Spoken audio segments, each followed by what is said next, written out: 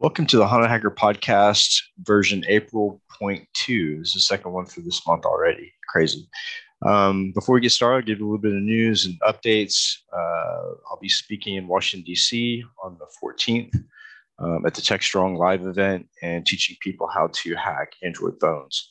The Haunted Hacker Threat Intel Report, kind of a bait, went out today. And you'll see a lot of RF and radio signals between Russia and Ukraine that's been published in that threat report. So take a look at it.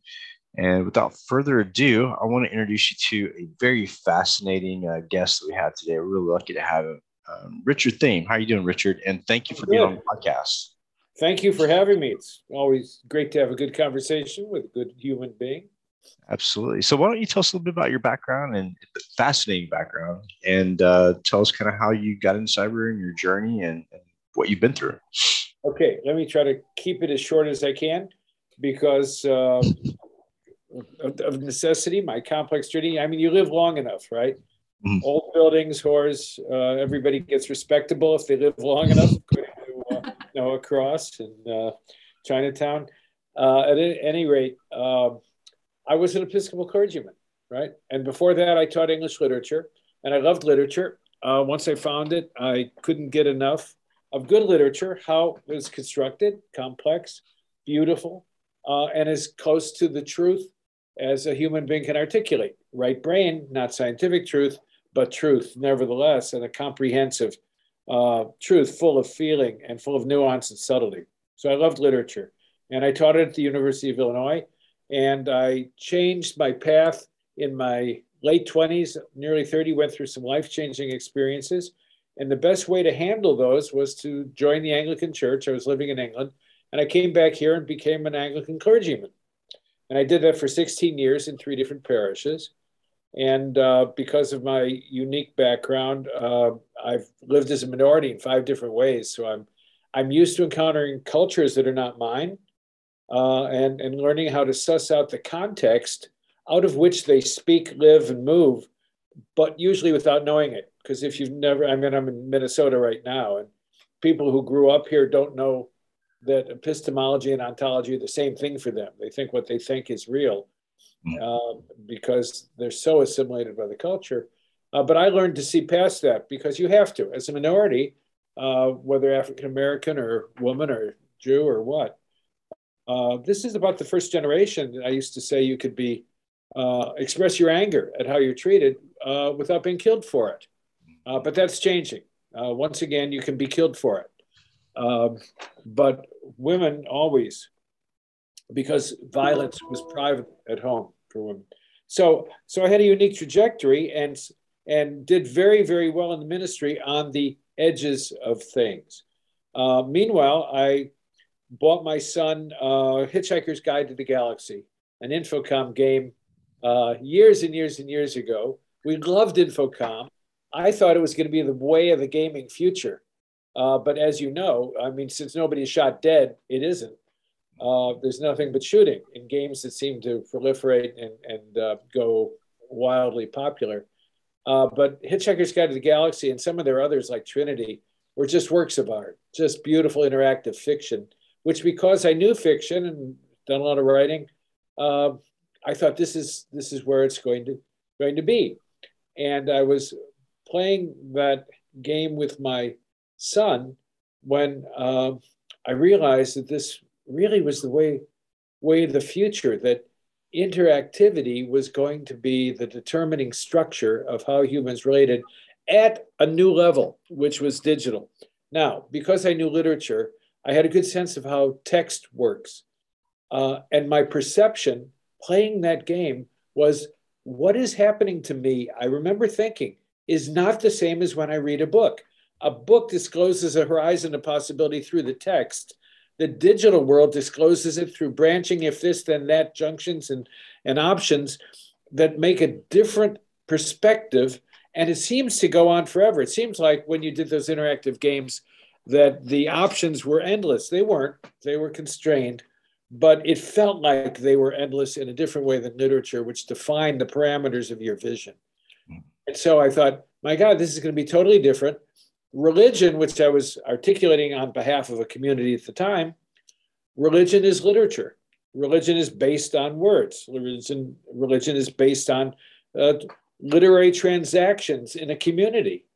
People don't often see it that way, but religions, as we understood them, come from the printing press. In other words, way back when there were oral religions, right? Christians called them Baals, which was a way of making them all wrong. But there were just a lot of religions, and they were oral.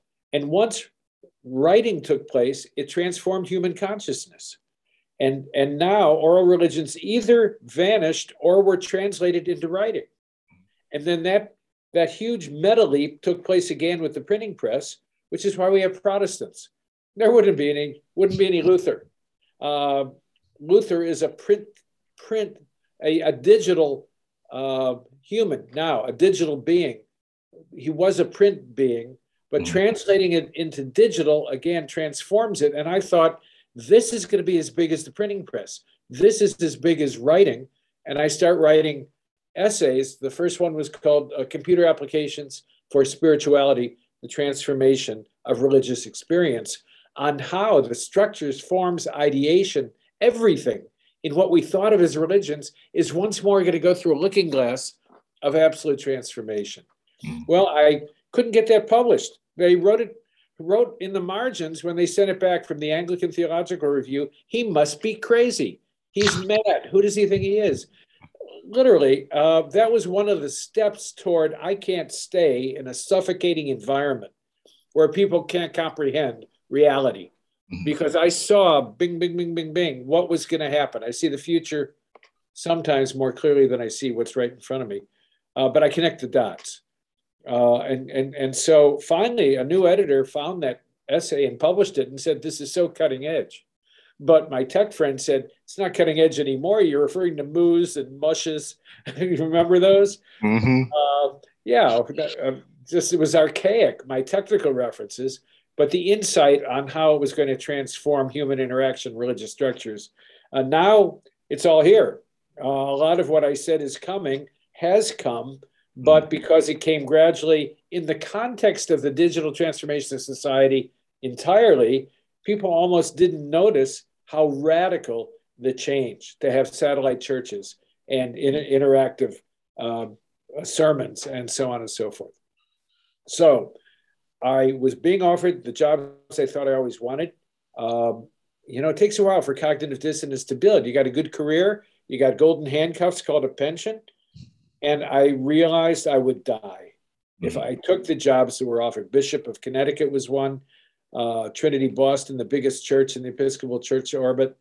And they came for an interview, and the guy said afterward, he said, you've got everything we want in a new leader, but one thing. And I said, what's that one thing? And he said, we got the feeling you don't want us. And I said, boy, you got it. I don't want you, and I don't want any other parish. I'm out of here. It wasn't quite like that, but that's how it felt. And I was out of there. And I announced to my wife, I said, it's over. I felt perfect peace. God called me in, God called me out. Long live God. And so I left that structure and said, I'm going to speak and write full time and dedicate myself to articulating what I see and see if there's a place. Well, that was 1993. And you could do something commercially on the internet in 1993 for the first time. It had been prohibited prior to that year. And so I could have a website. They were brand new. USA Today found my website, called it a website of the week. That's how few there were. And I was asked by the Wisconsin Professional Engineers, they said, we hear about this thing, cyberspace. What is that? Would you write a column for us telling us what it is? So my first column in what I called Islands in the Clickstream, places to stop and pause and reflect on what this is that's happening, was called What is Cyberspace? And they said, oh, they loved it. Could you do another? So I did one called Dreams Engineers Have. And then I did Games Engineers Play and so on. And pretty soon I said to friends, there's this thing, email. Can I attach these columns and send them to you? Within a couple of years, they're going to 60 countries and thousands of subscribers.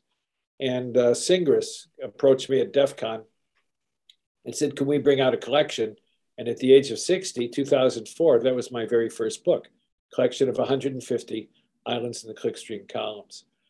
So also, I say they approached me at DEF CON. You cannot underestimate in my history the importance of DEF CON. I wrote to Jeff Moss when he was preparing DEF CON 4, and he had put out a word that somehow I got through email. I'm looking for a keynoter. And I said, oh, I talk about this stuff. And he said, well, sure, come on. You know, his genius, among other aspects of his genius, is he gives people a chance. Mm-hmm. And if it works, he keeps them. And if it doesn't, he doesn't. But people love to go to DEF CON and volunteer for no money to please let me be here and serve you and make you a millionaire. So that was the deal. We all agreed, and no resentment about that. The payoff was tremendous. Last year, I spoke at DEF CON for the 25th straight year. Wow. I don't think anybody's done that.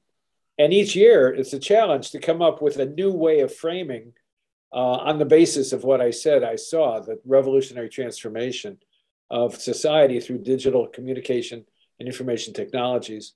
So this is what I have thrived on and what I've loved. Plus, I met a lot of people there from NSA and CIA who became the closest friends I would say I've ever had. I'm just thinking of them. One died, one has Alzheimer's. Tragic, but I used to spend hours and hours and hours in conversation with these friends, and even did some work along the way for different places where they worked, but above all, learned how things worked in their world. Mm-hmm. And so the security world, I've now keynoted conferences, security conferences in 15 countries. And for me, bringing what I did from the ministry, the bottom line is what I love is the exchange of information and energy for people, with people, and trying to make those transactions win-win. I did an early talk at DEF CON about social engineering, and you can raise your game from win-lose to win-win. You still win, but if you make it profitable for other people, it's called society, right? I mean, then it works for everybody. And I've gotten to know people all over the world, and I can't imagine a better, more exciting, more vital community than all the various people in intelligence and security with whom I have been privileged to engage and learn from. So the bottom line is I am the dumbest, most ignorant person in the room every conference I go to. And that's why I learn more than anybody else. Because if your cup is half full, you can only fill it another half. I come in empty every time, come early, stay late, and I have learned from colleagues and friends over almost, it's 25, 30 years almost. That's amazing. How to think in this world. And I love it. I love it. And it's cutting edge. And it challenges you constantly to accept the ambiguity and complexity of the world in which you live. Don't get high horse on anybody. Don't get moral high ground on anybody, because the world is 100% gray. And in the ministry, I knew that and lived out of it. But there were some people in the religious world that, oh, no, it's black and white. No, it is not. And if you think you have a clue, the first sign that you might have a clue is when you realize that you do not have it. Exactly. So you have a lot that's the short story, believe it or not. So you have a lot of background that really fascinates me. When I was a little kid, the first thing I ever wanted to be, and this is probably news to a lot of people, the first thing I wanted to be was a priest. And so I dove off into, the Catholic religion and Catholicism. I've been around the world to different religious sites, in Cyprus, and I went to Buddhist temples in Singapore, because religion really fascinates me, because it's a collection of stories, plus it's symbology, and it talks about human behavior and psychology. So it kind of all played into kind of like my development. But what I found really interesting is when I started going outside of those lines a little bit and looking at some of the more esoteric and some of the more non-mainstream, followings like Freemasonry.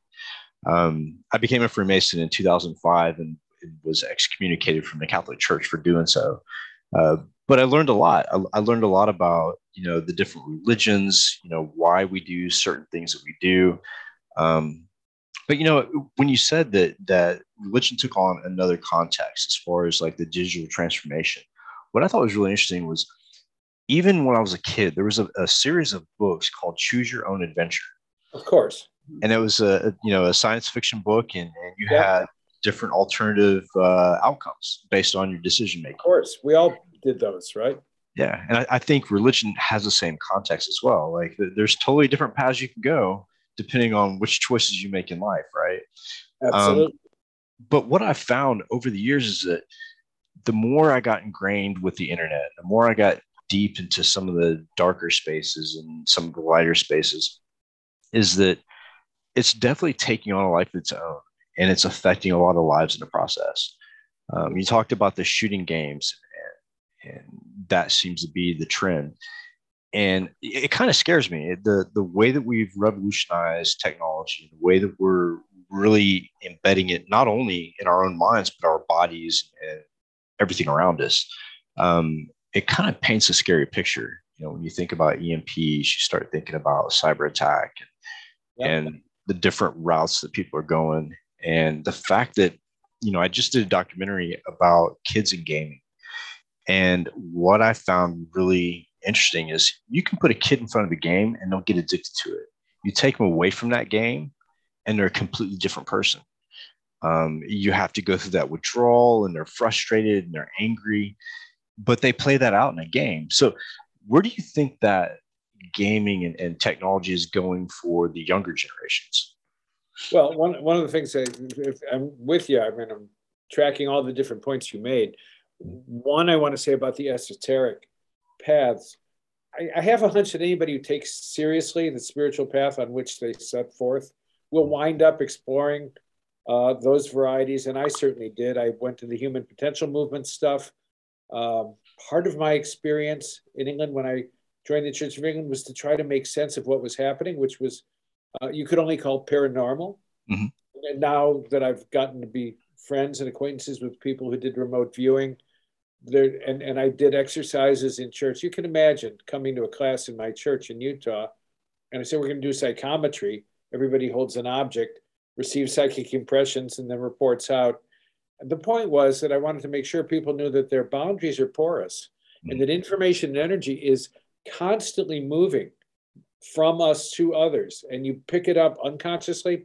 But the more conscious you become of what you pick up, the better you get, and the more intuitive you get, and ultimately you wind up all the way at non-local consciousness, which is what the astronaut Edgar Mitchell, Apollo 14, said to me. He realized coming back from the moon was what exists. He would go in and out of an altered state, and in the altered state, he saw that everything is interrelated. Everything connects with everything else, which we now know from physics is, of course, true.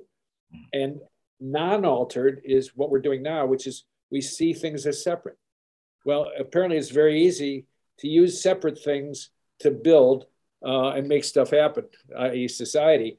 You can't have nothing but mystics, right? Because there'd be no buildings. We'd just all we'd all be ecstatic and non-functional.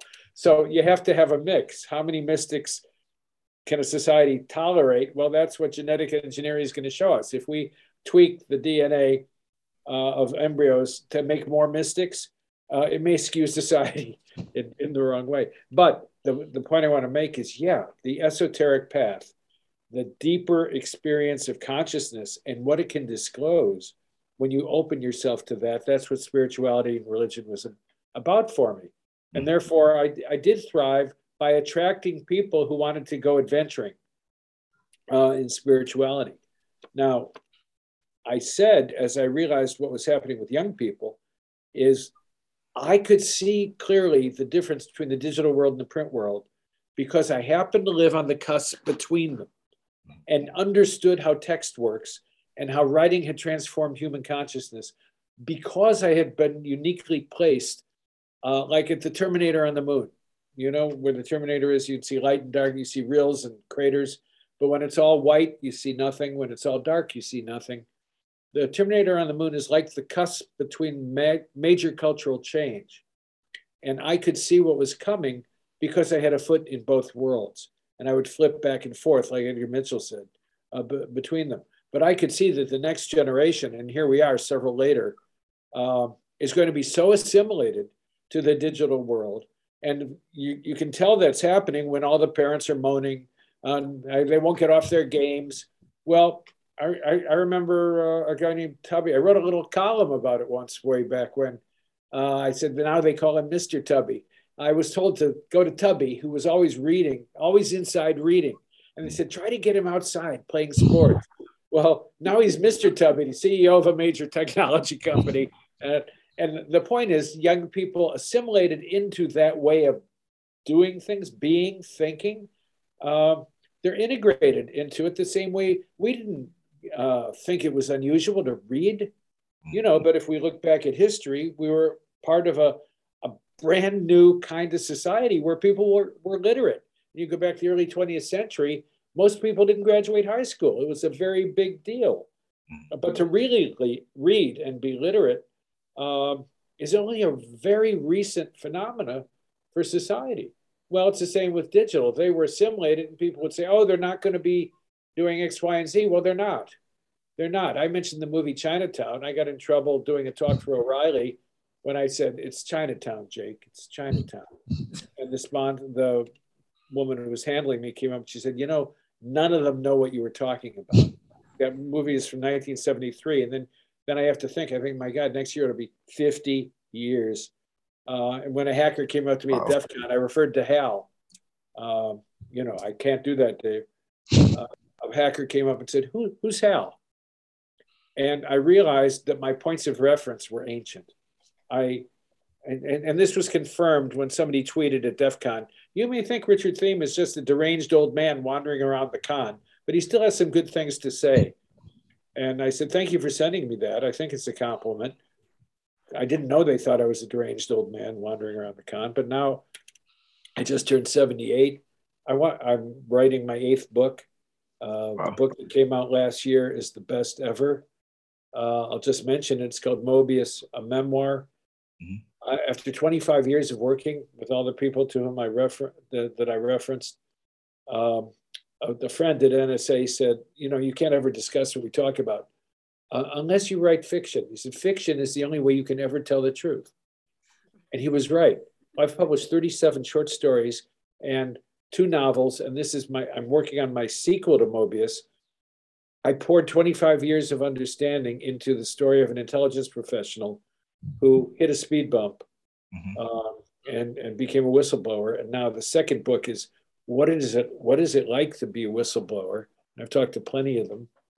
And then there will be a third, I believe, completing the trilogy, incorporating some of the spiritual depths that I've never been able to speak about because consensus reality just doesn't allow you to talk about those things.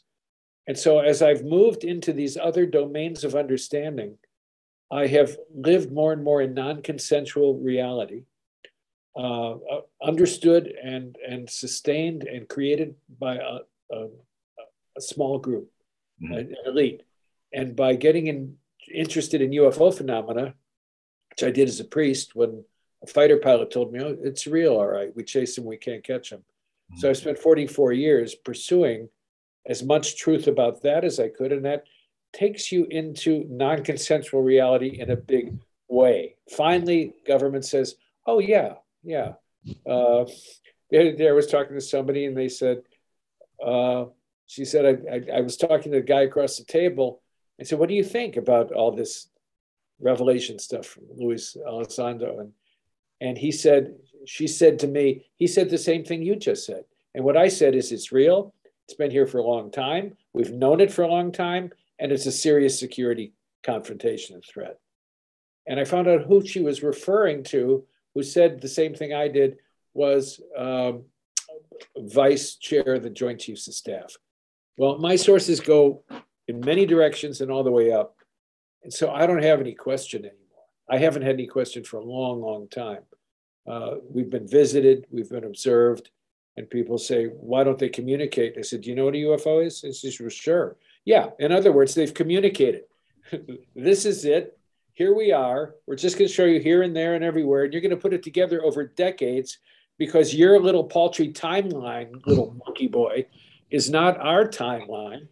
And, you have to think very, very differently to try to grasp the strangeness of the phenomenon and how it manifests itself. Because for one thing, the technology is so beyond what we could grasp, which was the threat initially, and we don't want anyone else to get that because then they own the earth. But the other is the impingement upon consciousness. More and more people, I've interviewed so many who've had encounters, and they sometimes say, I changed my life. I'm going to be a priest. They become profoundly interested in in environmental issues. They have a profound spiritual transformation as a result of even a simple encounter with a glowing 30-foot disc that hovers over their car, stops it, and then moves on. I want to explore what I've learned about that, and I've learned a lot more than most people get a chance to learn from interviewing people. So that'll be the third book. So I passed over into an acceptance of the fact that my audiences and my readership are going to be people they want to know how the intelligence world really works. They want to see the meat on the end of your fork, naked lunch, William Burroughs called it. See reality for what it is. And that's what I've been passionately committed to in literature, in ministry, and the last 30 years of my life. So it's expanding your consciousness, right? It's taking literally and seriously what you discover to be deeply true. And once you discover it, it changes you forever. And you can't go back and pretend you haven't had an inside out transformation, because you have. Yes. It's really fascinating too, because coming from intelligence industry, I was intelligence in the military, cryptologist, yeah. And that kind of background. Plus, I've always been interested in radio, trying to listen for any kind of rogue sounds or signals or whatever, right, I can collect. That whole questioning everything. And you spoke about remote viewing, which I find really fascinating, because as a kid, I started having the ability of being able to tell where people that I was connected with, what kind of environment they were in, whether it be, a table in front of them with a glass, or I could tell them exactly what they were wearing.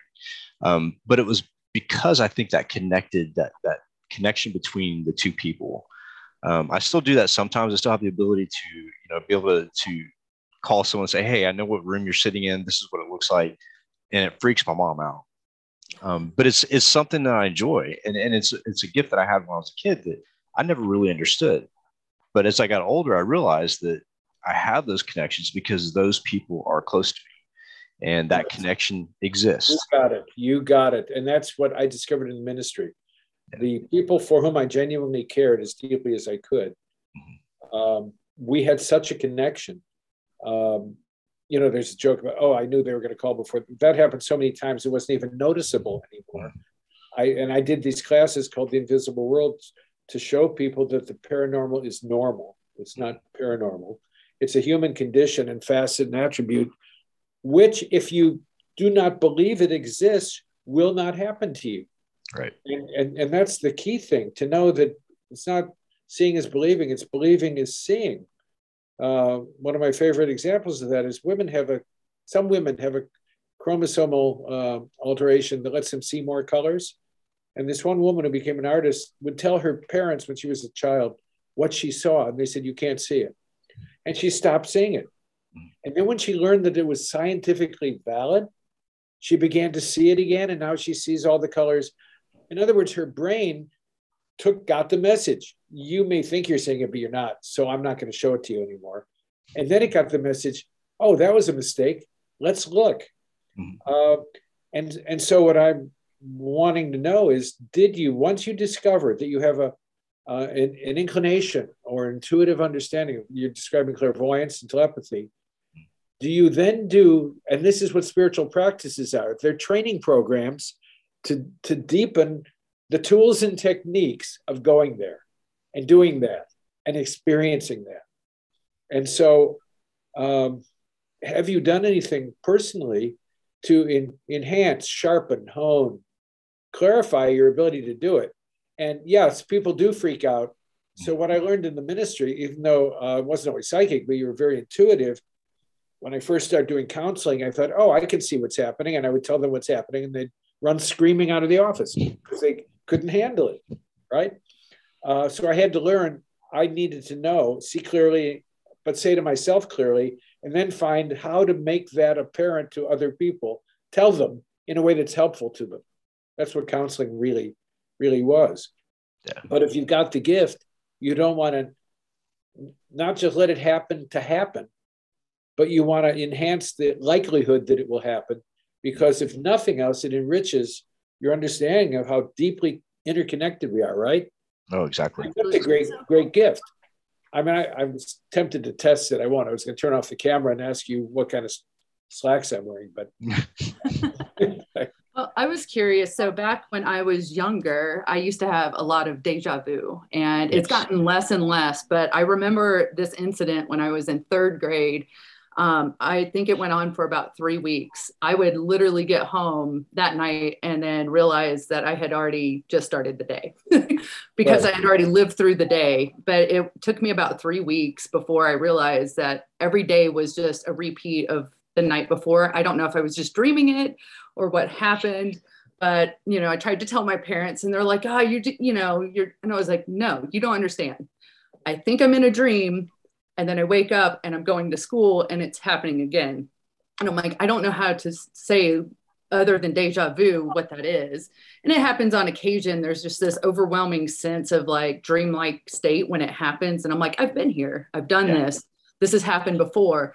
But it like by the I don't know, like I said, about 3 weeks in, I was starting to go like, what is going on? Like, how is it that I'm living every day beforehand? Plus it's school and I'm in third grade. So who wants to do that every day? Like twice. So it was kind of getting annoying, but I was just curious, like, as far as like deja vu, what do you think of like things like that as far as the spiritual side of things? Because I was raised in the Deep South. So religion has always been forced upon me more than anything. And a very different kind of religion.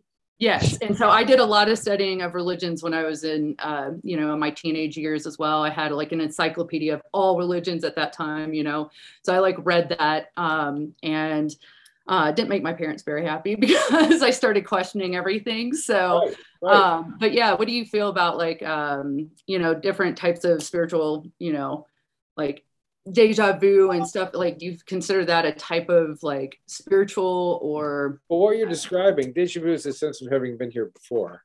And I don't know if you're describing exactly how people use that in common parlance. You're describing what sounds like precognition. And you're describing in dream states, you were open. At the very obvious level, you're taking in so much more information than you know. And your unconscious is processing it. And sometimes your unconscious wants you to know things. I just posted a thing, I don't know if you saw it, on LinkedIn, a letter that I wrote to my kids about a big dream in a Jungian sense. And it was about what that dream revealed to me. And when I was writing Mobius, before I went to bed, I would sit there and think of where I had left off and where I needed to begin in the morning. And I always woke up ready to do it because the brain worked on it. So what I do is listen to people like yourself telling me what they experienced. And it was precognitive because in our dream states, time is a different animal than the way our conscious mind sorts time out, which is first a cultural assimilation and second of a beneficial illusion of as if things stream the way we have been taught by our society to build them into a cognitive structure. So I just hear you. And you weren't content to just take a black and white, Jesus loves you, don't even question anything else. Jesus would not put up with the bullshit that is coming down the line as religion. One of the hardest things about being in the ministry was trying to ask people to look at what Jesus did and what happened to him. Yeah. He wasn't chairman of the board. He was crucified, right? Well, why? Because he couldn't let go of the wholeness and integrity with which he advocated we all live our lives in a wholeness in relationship to the deeper structures of the universe. Well, that gets you in trouble with consensual reality, with society. And, you talk about the intelligence community. Well, I won't go there. So organized religion is actually what turned me away from religion. It's not that I'm not spiritual and have faith. there's so many, and when you start researching, right, you start to see that there is a common thread, right? People want to be good, do well. It can be used for bad, like people in power can use that as an abuse technique as well. But overall, the core values of all religions are to love one another, be good to your neighbors, do things that are not harmful to each other, right? Like the core values. It is that basic. That it is. It really is. 614 laws. They said follow these. And then Jesus and some rabbis said, well, all you need 10 commandments, just need 10, not 614. And then that got broken down. Jesus and some rabbis said, well, all you really need is 2. Love the Lord your God with all your heart and soul and mind. Love your neighbor as yourself. And that breaks down to just 1. Do the loving thing. Well, that becomes situation ethics, and people go crazy because they want to be given a beginner style black and white rule book on how do I behave under these conditions. And that's not the way the world presents itself to you. It fires itself at you at point blank range every morning. Do the loving thing. That's it. I think about how I think how it would be so different had Constantine not taken certain books out of the Bible and had the Catholic Church acknowledge the Dead Sea Scrolls and some of those other facts that were there that we decided as a civilization to extract and exclude from the regular teachings. Absolutely. The editor is the equivalent of the person who counts the votes, right? And Stalin said, I don't care who's voting. I want to count the votes. And I got through college, Northwestern, working with the Daily Machine in Chicago. And I was at Democratic headquarters when Kennedy was elected. And around 10 o'clock at night, I got very anxious. I'm a kid. I'm 16 years old. And I said, doesn't look so good. He's hundreds of thousands of votes behind. And this old Paul, he says to me, kid, is this your first one? And I said, yeah. He says, kid, don't worry. We got this. I said, but look at that. He says, kid, don't worry. And then all night long, the votes changed and changed and changed. Bottom line was they were waiting for the votes from downstate, so they knew what they needed to create. And he won by a little bit, but it was enough. And it's like when somebody asked me in Australia, how could you reelect George Bush a second time?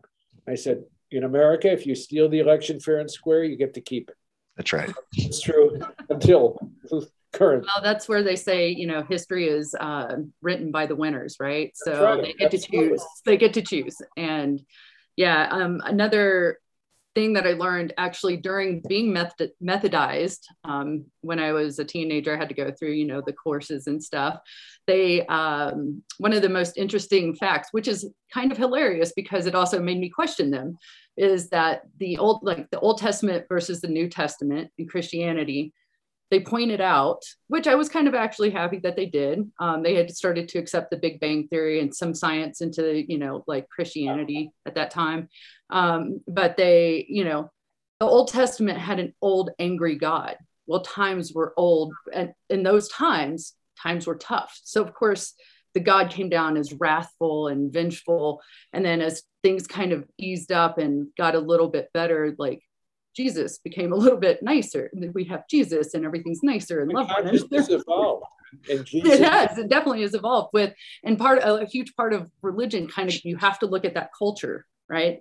How has their culture evolved over time and stuff? Well, yeah, the God of the Old Testament. I mean, I say, why is there not any anti-Jebusitism or anti-parasitism, but there's anti-Semitism? Well, because they're Jews. Well, what happened to the other guys? The Jews killed them. They look over and they say, we want that pasture. And God would say to them through a prophet, go get it. They were Putin on camels. I mean, it's just, it's just the Old Testament is full of blood and thunder. And Mark Twain wrote a wonderful book about a guy who went to his pastor. He said, I think I want to become a Christian. He says, well, read the Bible and then imitate God. So he read the Bible and then he shot his neighbor and he said, and he went on and he told the pastor what he'd done. And he said, why'd you do that? He said, well, I read the Bible and I was imitating God. And he said, well, yeah, how's the weather been up where you are? But what I wanted to say was, what both of you have said is when you begin to awaken as an individual to other ways of seeing things, and for hackers, that's just a common story. I loved what I found online. I just threw myself into it. I intuitively followed the wires and the non-wires. I followed the symbols, really, the symbolic representation of how information and energy moves in its digital reconstruction. And then other people didn't understand. You need someone to help. And so one of the reasons I became an Anglican is I did have profound experiences, but I realized if I wasn't going to go crazy with this stuff, I needed mentoring. Mm-hmm. I needed a structure that didn't dismiss what I'd experienced, all the lights and shadows and all this symbolic innuendo that I was studying to filter into my consciousness, but I needed people to help me manage it. And then I was very, very fortunate to have two mentors, one the dean of the seminary, one the first bishop, who were the best mentors one could dream. And I came to the conclusion that in order for any organization or individual to function well, you need at least three things. Mutuality, you need others. You need feedback. And the more information moves, the more feedback loops you need. And that's why systems of information have gotten so complex, because there's so many sensors, so much information, and AI is showing us, not only am I going to do things that you don't know how to do, I'm not going to tell you how I do it, but it's going to work. So are you with me or not? Well, the answer from society is, yeah, we don't know where else to go. Sure, we're with you. Show us a drug that kills that kind of bacteria, even if we had no idea such a drug existed, because you've looked at 500,000 possibilities of chemical combination and you found one that killed that bacteria. Just let us patent it. That's the only deal. You're an AI, you can't patent it, you can't make money, you're not real. Well, I am real. Well, yeah, but not in that way. So we need mutuality, feedback, and we need accountability. And This is where the values come in that we're talking about. It doesn't have to come from an organized religion, but you have to have accountability for a vision, for some kind of ethos, some kind of bottom line. And that's where leadership comes in. Leadership of any organized structure has to impose their understanding of an ethos on the organization, on the system, or else it's not going to be there. So my thoughts on AI are a little different. I think my thoughts on AI is that I don't think we can obtain true AI until we understand exactly what consciousness is. And without that level of, I guess, knowledge or insight into what really makes something conscious, I think it'd be hard to replicate that consciousness into artificial intelligence. I think you're probably right, sure. But I don't think we need to know what consciousness is for AI to do some of the remarkable things it's currently doing. Right. I don't know if you read the piece the other day about how many, it's dual use. Everything we're talking about is dual use. You asked about technology and shoot 'em ups, and that's where the ethos and accountability comes in. It can be used for good, it can be used for evil. But that was the same with words. That was this, lies and truth were Siamese twins joined at the lips. As soon as somebody could speak, they could lie.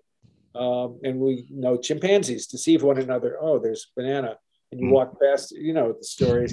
Chimpanzee walks with the troop past it, and then he circles around behind, gets the banana. They engage in deception operations.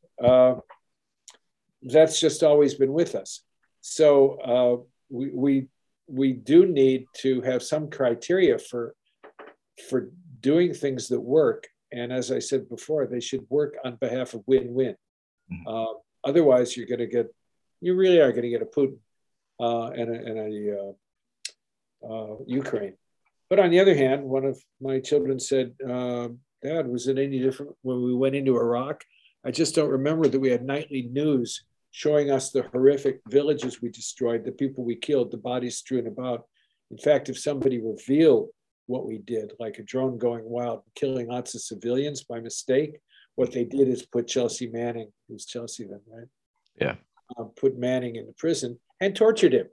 They put him in solitary confinement, which is torture. We listed among the tortures we use. And that the novel I wrote, Mobius,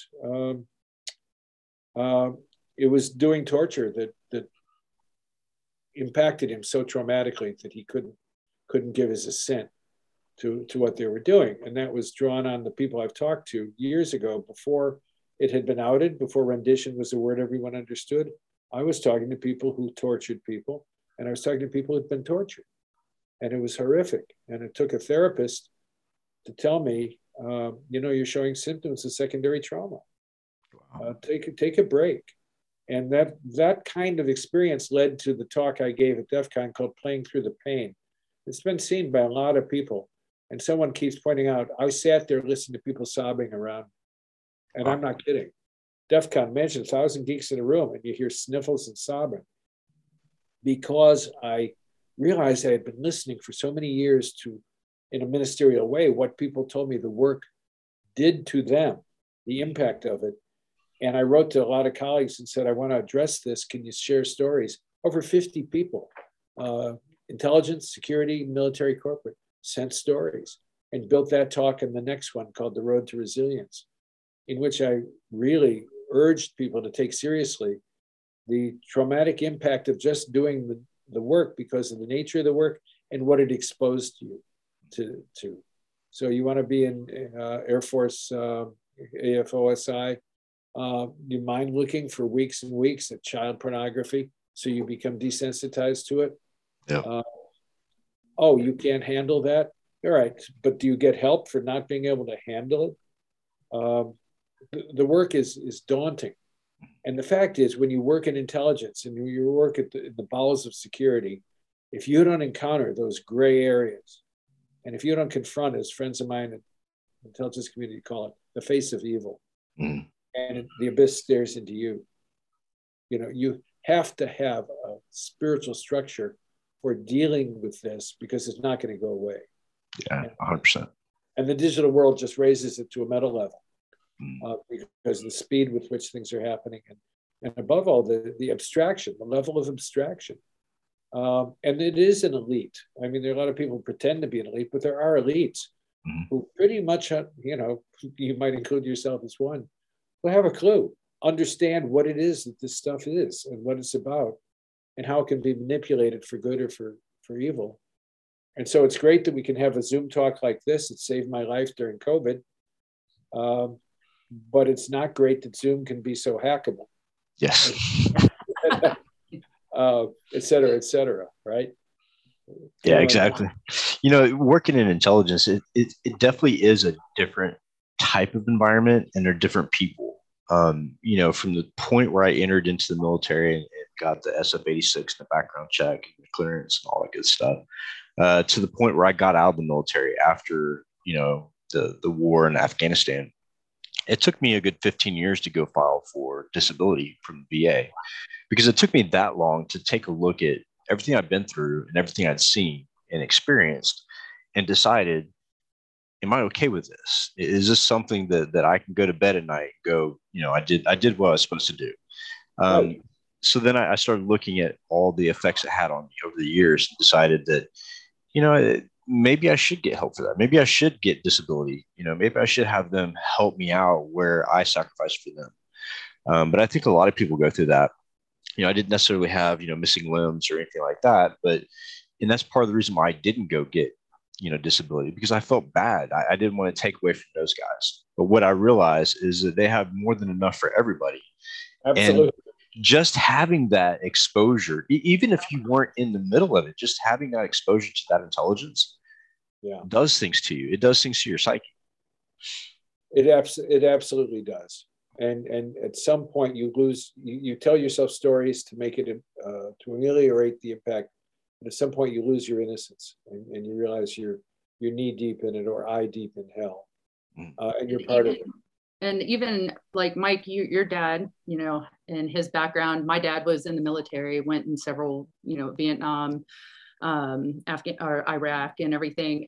Just even being a child of someone who's already experienced that, those side effects of how they react to things and how they process information and pass it down to us, right? So even the children are affected by that. So getting that help ahead of time to help people process, which is relatively new. Like my father, I think, had started to kind of like go towards the light of psychology and stuff for himself, towards the end. But at the same time, like it's good to get help ahead of time because you don't understand the everlasting effects. Like there are things that my father would not talk about. Men didn't cry. He was from the war. Like, I never knew exactly what he did. He never talked about it. It was too traumatic. Right. Yeah. So, right. And how does that pass down further down the line? Right. So not only that, but talk about paranormal experiences in those situations. Yeah. Like, you would be surprised, maybe not surprised, but shocked, I guess.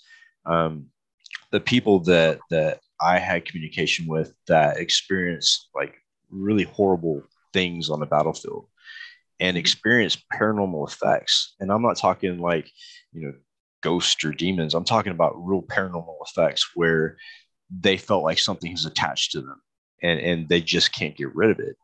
And, they label it as PTSD, they label it as, whatever, but these guys had real paranormal experiences. I mean, things you can't quantify, things you can't describe or make sense of. That's exactly right. You may not be able to articulate what it is, but it's real.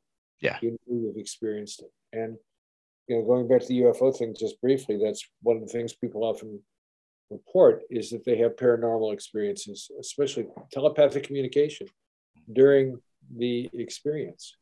And my head is now flooded with 44 years of stories that I've heard, and I want to do justice to that, but I don't want to leave what you just said, because we're kind of wrapping up pretty soon. And what you just said is the cornerstone of the whole thing. It's a system. It's why family therapy is needed, not individual therapy.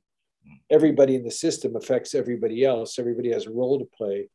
And if the key person doesn't ameliorate the symptoms and their response to the symptoms, then from generation to generation, it goes from generation to generation. And that's why spirituality, as we've been talking about it in a deeper way, is a societal level operation for the whole human race. Once we recognize that we are all in it together, then we each can be responsible for doing what we need to do. And that goes all the way back to those courses I said I taught. I wanted people to know that they were putting out emotion all the time, whether they knew it or not. And therefore, the Christian paradigm was about having some kind of a structure of accountability so that you would be moving toward the direction of putting out what you wanted to put out. In other words, we talked about love is the bottom line.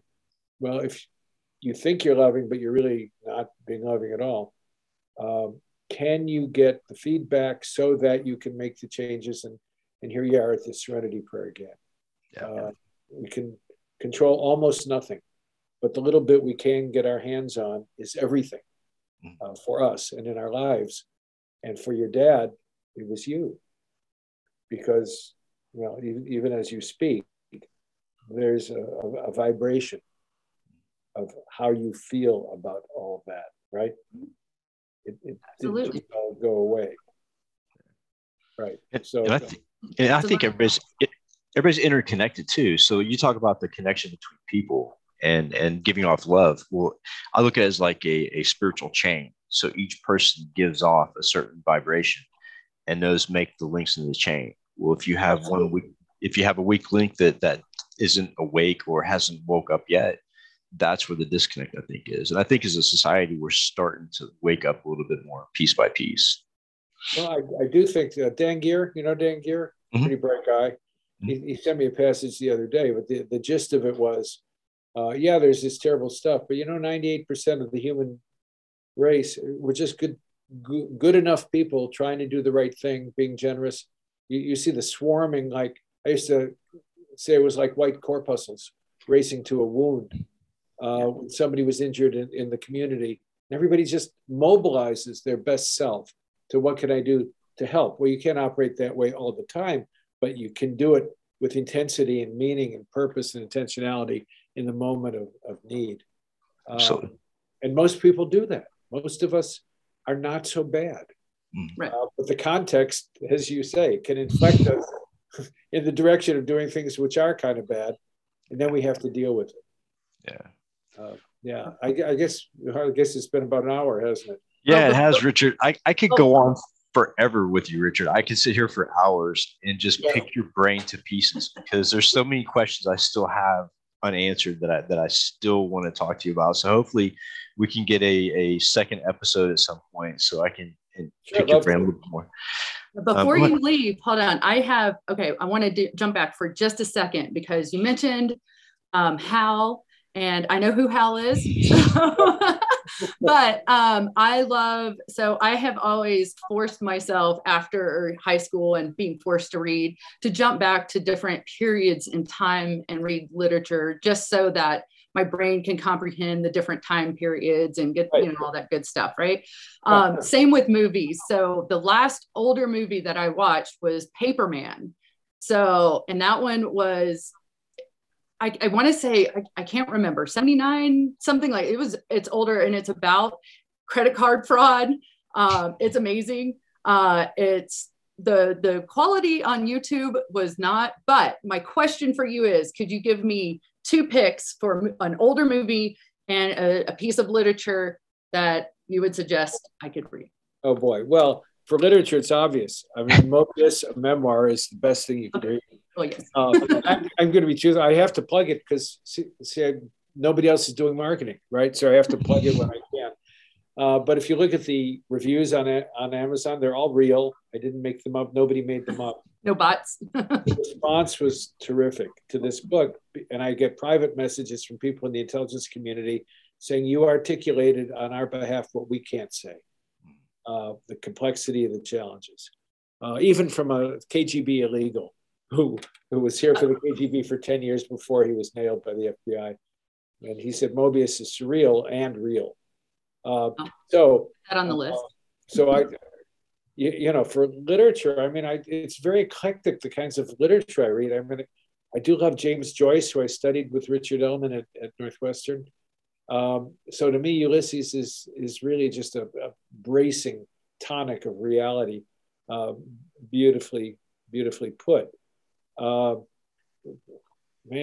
just finished reading a whole bunch of Clifford Simak. He's just a Midwestern writer that I fell in love with as a science fiction writer. But again, years and years ago, I reread The Great Gatsby a lot because I think it's really a fine novel.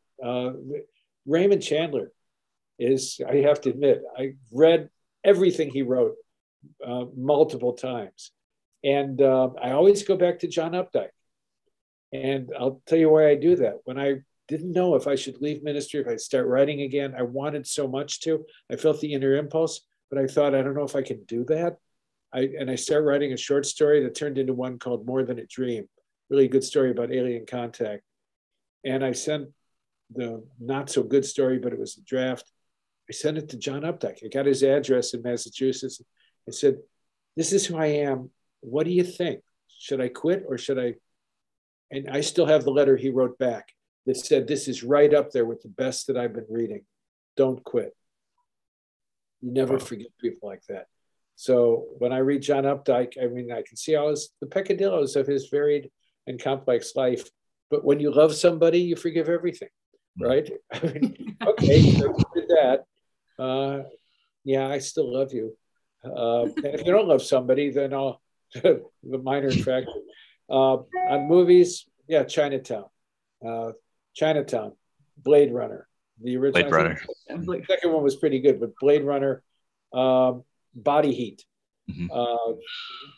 update on noir that was beautifully done. This recent movie, Nightmare Alley, is beautifully done. It's dark, but noir is dark, and so I watch TCM. I watch a lot of old noir movies just to see how they do the tropes. But Chinatown, I still think is one of the best. I'm sorry, Roman Polanski, like 13-year-olds. I mean, mileage varies, right? Right. But it's still a great movie. And well, those are the ones I've watched so many times. Body Hit, I could do. Even funny things like Groundhog Day. I can do the whole. And My Dinner with Andre, I thought was definitely one of the very, very best. Yeah, there's certain movies I just go back to and watch again and again. Yep. And the corollary to that, unfortunately, is we watch Saturday Night Live every Saturday night. We record it. It takes about 10 minutes to watch the whole program because it's usually This is terrible. Go through it. This is terrible. Then you get to Weekend Update, watch it. Then, oh God, look at what they're doing now. And then they have singers on. And I confess, at our age, we don't get it. They sing kind of choking off everything, very, very soft. And what they're relying on is lighting and extraordinary peacock-like costumes. But they can't sing. A lot of them cannot carry a tune. And my wife and I were both old people. We say, what happened when we were asleep? So take what I advise with a grain of salt. At a certain point in life, you look back on the movies and books that were foundational for you, and you just keep returning to them. Mm-hmm. And they're building blocks of your psyche because they gave you insight at a critical moment of your growth and development. Yep. Mine, probably one of the three, well, two or three, got quite a few, but I keep going back to it. Zen and the Art of Motorcycle Maintenance by Robert Zierig, and the Tao and Day of Pooh, ironically. I think mine is the Gnostic Bible. What's that? I think mine was the Gnostic Bible. Oh, really? Mm-hmm. There's some good stuff in there. Yeah, really good stuff. There I am. That and the Book of Enoch. Interesting. Shame we threw them out. Yeah, right. So it was great having you on, Richard. Great to talk to you both. I mean, this has been epic. Very energizing, and we'll do it again sometime. And maybe I'll hope to see you at DEF CON this year. I've actually worn my DEF CON shirt. Last year was my first year, but I wore it for you. So Thank you. Well, it's a community of faith. Believe me. Absolutely. Well, I will definitely be in touch with you, and good luck with the next book. I'm gonna have to go back and read Mobius again. So I'm really excited about it. Just being able to talk to you. All I can ask people to do is buy 10 copies, give them as gifts. Tell all your friends about it. Blah blah blah. It's terrible. I mean, you hate to be a self-marketer, right? You sound so absurd, but I will help you with that. My mother could do it. I'll put it in the show notes. The link to the Amazon store so they can buy it. And it was a pleasure, and it was a complete honor to be able to talk to you and pick your brain for an hour. You're one of the giants, and you are one of the giantesses. So thanks, sir. Great conversation. Awesome. Thanks so much. Thanks for having me. Thank you. See you guys later. Yeah. Bye.